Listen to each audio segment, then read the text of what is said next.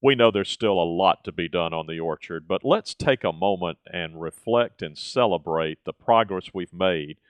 I'm not sure how many trees, but we put a lot of trees into the ground during the last couple of weeks, and I'm fired up about it.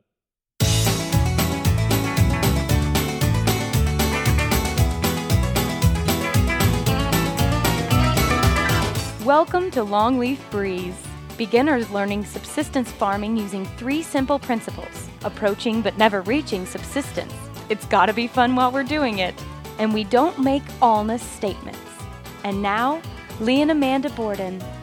Thanks, Adrian, and welcome to our podcast of February 23rd, 2011. You know, I did try to keep account of those trees, and I think that we have planted about 83 new trees. Wow. Maybe 84. And because we figured out that by the time we finished all the new planting of trees for this season, there would be 87 new ones. And what we have coming to us are 2 new blackberry plants that had to be replaced, that were damaged in some way or defective from one of the tree companies. And we decided to add an additional pear tree. A common pear to go with the kefir. To help with pollination. So basically, we're done with the heavy lifting part of this. In fact, even the new trees that have to go in, we've already dug the holes for them. We just need the trees. And the way we dug those holes bears talking about. In the past, when we have dug holes for fruit trees, and we've planted quite a few already. Yeah. We did it by using the auger. We have a 9-inch auger, and what we did is drill 3 holes in a roughly triangular pattern and then dig out with the shovel around them to form one big hole, which worked fine, and we were glad to have the help of the auger. But this year, we borrowed Dave Gray, my brother's flared auger. It starts at about 8 inches in diameter and then flares out to about 18 inches in diameter. So we were able to drill in one pass a hole that was thoroughly acceptable for planting all our fruit trees. Right. And boy, did that make a difference. Well, the difference is last year we planted, did we decide, about 17 fruit trees total? Something like that. Well, not counting blueberries. So maybe, 27. This year, we're planting 87. So, definitely not having to stop and, as you said, drill 2 small holes and then connect them or do some extra shoveling out. This was huge in helping us move along. Not to mention, in addition to as far as the flared auger goes, we also drilled big holes for your dead man for the trellising. Boy, that made a big difference, too. The dead man consists of a concrete block that is buried deep under the earth. And I was thinking I would end up doing that with the shovel, but more or less at the last minute figured out, well, gee, why am I doing it with the shovel when I can use that flared auger? So we have deep holes set aside for those dead men. Yeah, we probably, for the uninitiated, need to clarify, we're not really putting real dead men in there. Okay. Although we have a list of people that... No, this is a means of holding the trellis line in place, and it's called a dead man because it doesn't go anywhere. You just put, in our case, we're putting a concrete block buried deep under the earth and wrapping the aircraft cable around it to emerge from the earth and hook on to the cable that forms the trellis line.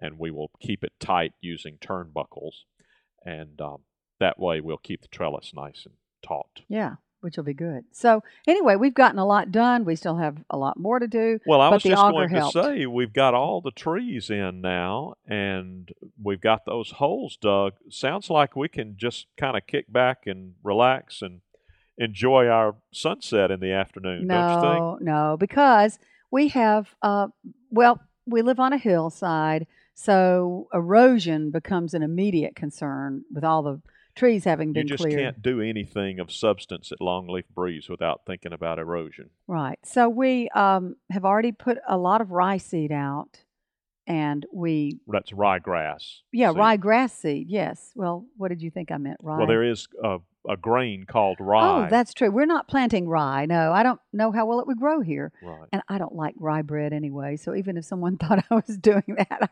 I wouldn't be. No, rye grass seed. Um, but that in and of itself is not going to do the trick on the really sloping areas. So you went to your brother's farm yesterday and picked up some sod of Bahia grass that we're going to use intermittently. We also purchased about 6 rolls of landscape fabric to help hold, and then we have some straw. So our plan for today is to get out there and employ those devices to see if And we if can't all else do it. fails, we also have some rolls of silt fence that you've got for us. So Well, I hope we're going to put those up as well. we're Yeah. thoroughly armed Yeah. now, and we just need to figure out what to use where and to get on out there and get it done. So why are we sitting around here talking with you? Well, this is our weekly commitment that we do the podcast. Yeah. But we are both eager to get outside and get that erosion control work done because we know there's a very high likelihood we'll get rain within the next 2 to 5 days. Right. So we just need to get it done. But even after that's done, we still have to think about our trellis lines that we have to erect. We have deer fence. We're going to put up electrical deer fence to keep them away, keep the deer away from our That's little a 3-line plants. deer fence that we purchased from McGregor Fence Company. I got the email today Oh, telling good. me that it's shipped and on its way to us. So we should get that in the next few days. That's good. And we also have our drip irrigation lines to lay. And we have purchased that from Irrigation Mart in Louisiana. Robin Robbins has helped us figure out what we need, and we already have those supplies. We just need to get busy installing them. And will we need to rent a trencher for part We of that? will. We will need to rent a trencher to cut some of the new channels, particularly for the PVC lines that need to go to the drip irrigation system. I'm not expecting that we will need to trench a lot of the drip installation. We'll probably just let it lie up on top of the ground. Yeah. Okay. But we will trench the PVC getting to it, and that's going to, it's a shame you can't do everything at one time. Sit down and work out your master plan and then do all of the pipe for it at one time, because what's really slowing us down, digging the trench for a PVC line is trivial Yeah. once you have the trencher. Digging a trench for a PVC line that crosses 2 other PVC lines is where it gets funky. Yeah. And that's what we're in the process of doing now. We're crossing lines and wires that have been put in place in earlier installations, and it's going to be a big headache getting this in. And of course, each time you do something like this, you think, surely this is the last time we're going to need to do all this, but it seems it never is. I know. But we'll get it done. And of course, even though we should have done most of the mulching when we planted the trees, because we're planning to go back and lay drip tape, we're postponing mulching all except a few of the trees, the fig trees and the pomegranates, just because they're so sensitive to cold. Should we have another cold snap, we want to make sure they're covered. You buried those in pine straw yesterday, and they are now fortified, we hope, against all but the most deadly of freezes, and we hope that we won't get one of those. It's hard to believe, but right now, here in February, which is normally a beastly month, and I think at the beginning of the month I would have said it is beastly, but we've had, how many uninterrupted days of beautiful sunshine. I've been out there in my at least 10 days shorts every day. Yeah, it's just been incredibly unseasonably warm, but so it's kind of hard to think and we about. are not complaining, God. No, we are not We're complaining. quite comfortable with this. Not complaining, but we're also not. I'm not. I don't believe that the cold weather is finished. That's right. We're not naive enough to think this Yeah. means that winter is over. It's not. This is just a little interval for which we are incredibly grateful Because we needed this time. It's enabled us to get everything And I done. think we've used it well. I think so too. And then, of course, as far as getting back to what we need to do, we need to go back and prune these fruit trees. But you wanted to wait until we get the trellising in so that we can. My preference, do that. at least with respect to those trees that will be on trellis, is to wait until the trellis line is in and then do the pruning. I probably should be going ahead and pruning the trees in the old orchard now because there's nothing to wait on for them. I just need Right. to get busy. Yeah. Yeah. Just the more traditional type Right. trees that you're not trying to trellis. And in the midst of all of our tree planting, you've also been planting out on Veg Hill. I have. I've tried to take advantage of the calendar as much as possible and the nice weather afforded. Normally, I'd think of getting out and planting at this time of the year, but it's been pretty pleasant. So I planted some lettuce plants, some cabbage plants, and some seed, for English peas, for our spring peas. But and of course, I don't see any germination yet, but I guess it's a little too early. And then we started some seed on Saturday morning of tomatoes and pepper plants. Yeah, we can talk about that if you'd like. We have this year, for the first time, made a major commitment to a soil block system. Rather than using peat pots or little cells that grow the seedlings in, we said let's form soil blocks. And the beauty of soil blocks, according to the hype, is twofold. One is you don't end up wasting any material because you just have a block of soil and that's it. There's no container that you need to use. But the major advantage of soil blocks, as we understand it, is that they are naturally air pruned, meaning that the roots grow out to the edge of the soil block, they hit the air, and then they stop and wait patiently for you to put that soil block into the ground. So it's supposed to eliminate transplant shock. Yeah. We shall see. Yeah, we'll see. Well, good. And we bought the block making tool from Johnny's Seed, and then I think the potting mixture we got from Petals from the Past. That's right. right. So we put some different varieties of tomatoes in, some peppers in and they're on a heat mat under a domed tray. So we're just sort of waiting for anything to happen, any kind of germination to happen. There is a great deal of moisture in that system right now, and you and I both are just a tiny bit nervous that there may be too much moisture. Yeah. But we're not making any changes, but what we noticed is the soil blocks are thoroughly watered from below because they sit on a tray, and there's water available to the bottom of the soil blocks that can be wicked up to the plant. And in addition, we've got these domes which keep the moisture in, and it has the effect that there's just sort of mother terrarium look to Yeah, those it really domes is. right now. Yeah. Which I know it is supposed to be a bit of a humidity chamber. It is supposed to be a humidity chamber, but it's more than that. So I guess we can keep an eye on that. We'll certainly report on that in the future. And to get back to the outdoor planting, we've identified, I think, where we want to plant the rest of the summer garden, and of course that'll be proceeding over the next few weeks. But we still have some sun hemp standing up there, don't we? Should have brought that down long ago. I'm sorry. I just let other things get in the way. It's okay. I'm not complaining. Well, it would help if I had brought it down earlier, but I didn't. And now we really need to get on out there and get that sun hemp down so that it can be part of the fertility equation. And it's dead. I mean, it's not. It's almost like bamboo standing out there, very hard. But just some cellulose standing in the garden right now, and we just need to get it down and let it begin to rot in earnest. I mean, obviously it has been deteriorating over the winter, but no reason I couldn't have brought it down back in December. Well, just for one thing, the weather actually was pretty bad. That's true. It was beastly then. It was beastly. We didn't want to get out there. So I certainly, and I didn't want to get out there either, so I excuse you for that. And I got out and pruned some of the knockout roses the other day too, and that needed doing. So yeah, I noticed you had put some rose branches in the compost. Yeah, that was good. Yeah, so that's done.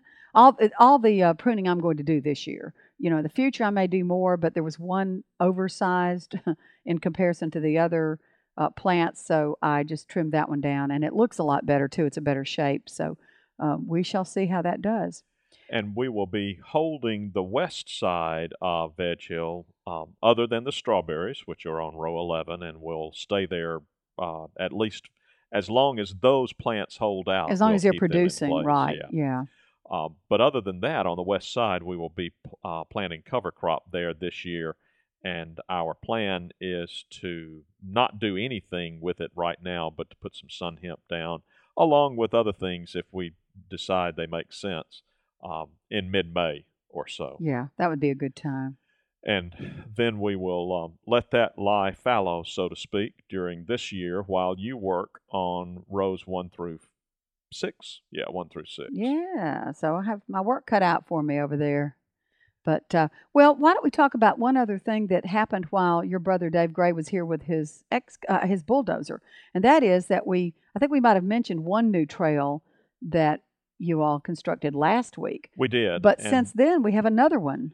We have now cut the trail that you and I had been envisioning for quite a while. We first envisioned it as having to cross a couple of ditches, and I was thinking we might have to put pipes in and so forth. But I found a route for it that does not involve crossing any ditches, and it goes way down by the creek and comes back up, and it's just going to be beautiful, I think. I think you'll love it. Yeah. It's, I guess, a testament of how busy that we have been, that here in the wintertime, when we normally like to walk, we've not yet had a day when we could spare both of us to walk down there and let you see it. Partly because it doesn't feel like wintertime, so we're doing about so much. There's a hustle and bustle about our activity outdoors. Absolutely, and I expect that to continue today. I don't know that we'll have a chance to get down there today, but we're expecting some dear friends here this weekend, so surely we will get down and see it then. Oh, yes, we plan to. We're just going to walk all over this place when they come. So we have relatively few areas now here at Longleaf Breeze that we cannot see easily from a trail. And that feels good to me. I really feel like for the first time we are using our property and enjoying all our property. And that feels good. It does feel good, I know. We still have a lot of projects to do, and we still have the pond and some big messes to clean up, but we can just, scratch that off for another year and move on. Right. Say that and we have as to. we have said so many times before, one of the things about living on a small subsistence farm like this is that we will have an endless supply of tasks that must be completed now until we're dead. Right. And that's assuming we live a nice long life. You bet. Which I hope we do. Well, let's talk about this last weekend. Yeah, we did that was a day that we took a break from our actual work outdoors. But yeah, we didn't get any trees planted that day. But we did learn a lot. We went to the Japanese maple farm owned by Pat Dye, who's a former, if you are not from this area, you might not know that Pat Dye is a former head football coach at Auburn University, coached during the era of Bo Jackson, had, championship teams, very, very effective coach. But when he retired, he decided he wanted to go back to the land. He had grown up on a farm, and he's bought a tremendous amount of acreage. But his passion is Japanese maples. So I guess his mentor, in a sense, in the Japanese maple that's a good word for world is a man named Dr. William Shell, Dr. Bill Shell. He's a good friend of ours from our church. And he, every year, I guess this is the second annual time, right, that they've had the grafting party. He brings in hand-picked, the elite in the Japanese maple world, if you will, to from come all over the country. From all over the country, yes, to graft new trees and new specimens that they have. And have a chance to compare notes with each other about their technique and their they're all different. experiences. Yeah. And they are all different. Yeah. Which just goes to show, like anything with gardening, there's usually more than one way to skin a cat, So we had a clinic on grafting. The reason we went, obviously we're not big into Japanese maples and don't expect ever to be big into Japanese maples, but we know that we're going to be grafting fruit trees. So for us, it was a clinic on grafting technique. Yeah, it was great. Our friends John and Kathy Haney from church invited us to go with them as their guests, and we just had a wonderful time. Had a couple of good meals and had a lot of chance to network and visit with the folks there. So it was just a And one of the nice good things about experience. having Bill Shell hand-pick them is that everybody there was a nice person. They're just Yeah. nice folks. Nice folks, that's We right. just really enjoyed hanging out with them. So we were grateful for that experience, and we'll put it to use in the future, I'm sure. Well, I guess we're running out of time, believe it or not, even though it just seems the time went quickly talking about our passion for our fruit trees. So, but we'll let you go for this week, and we look forward to catching up with you next week. You've been listening to Longleaf Breeze with Lee and Amanda Borden. We'd love to hear from you. You can call the farm at 334-625-8682. Send email to letters@longleafbreeze.com. Our address is P.O. Box 780446, Tallahassee, Alabama 36078. Visit us at longleafbreeze.com to learn more about the farm, to browse our archive, and to look over our planting database. You can also read the daily farm log, check in with Lee and Amanda, and talk with other listeners. That's longleafbreeze.com. Thanks for listening.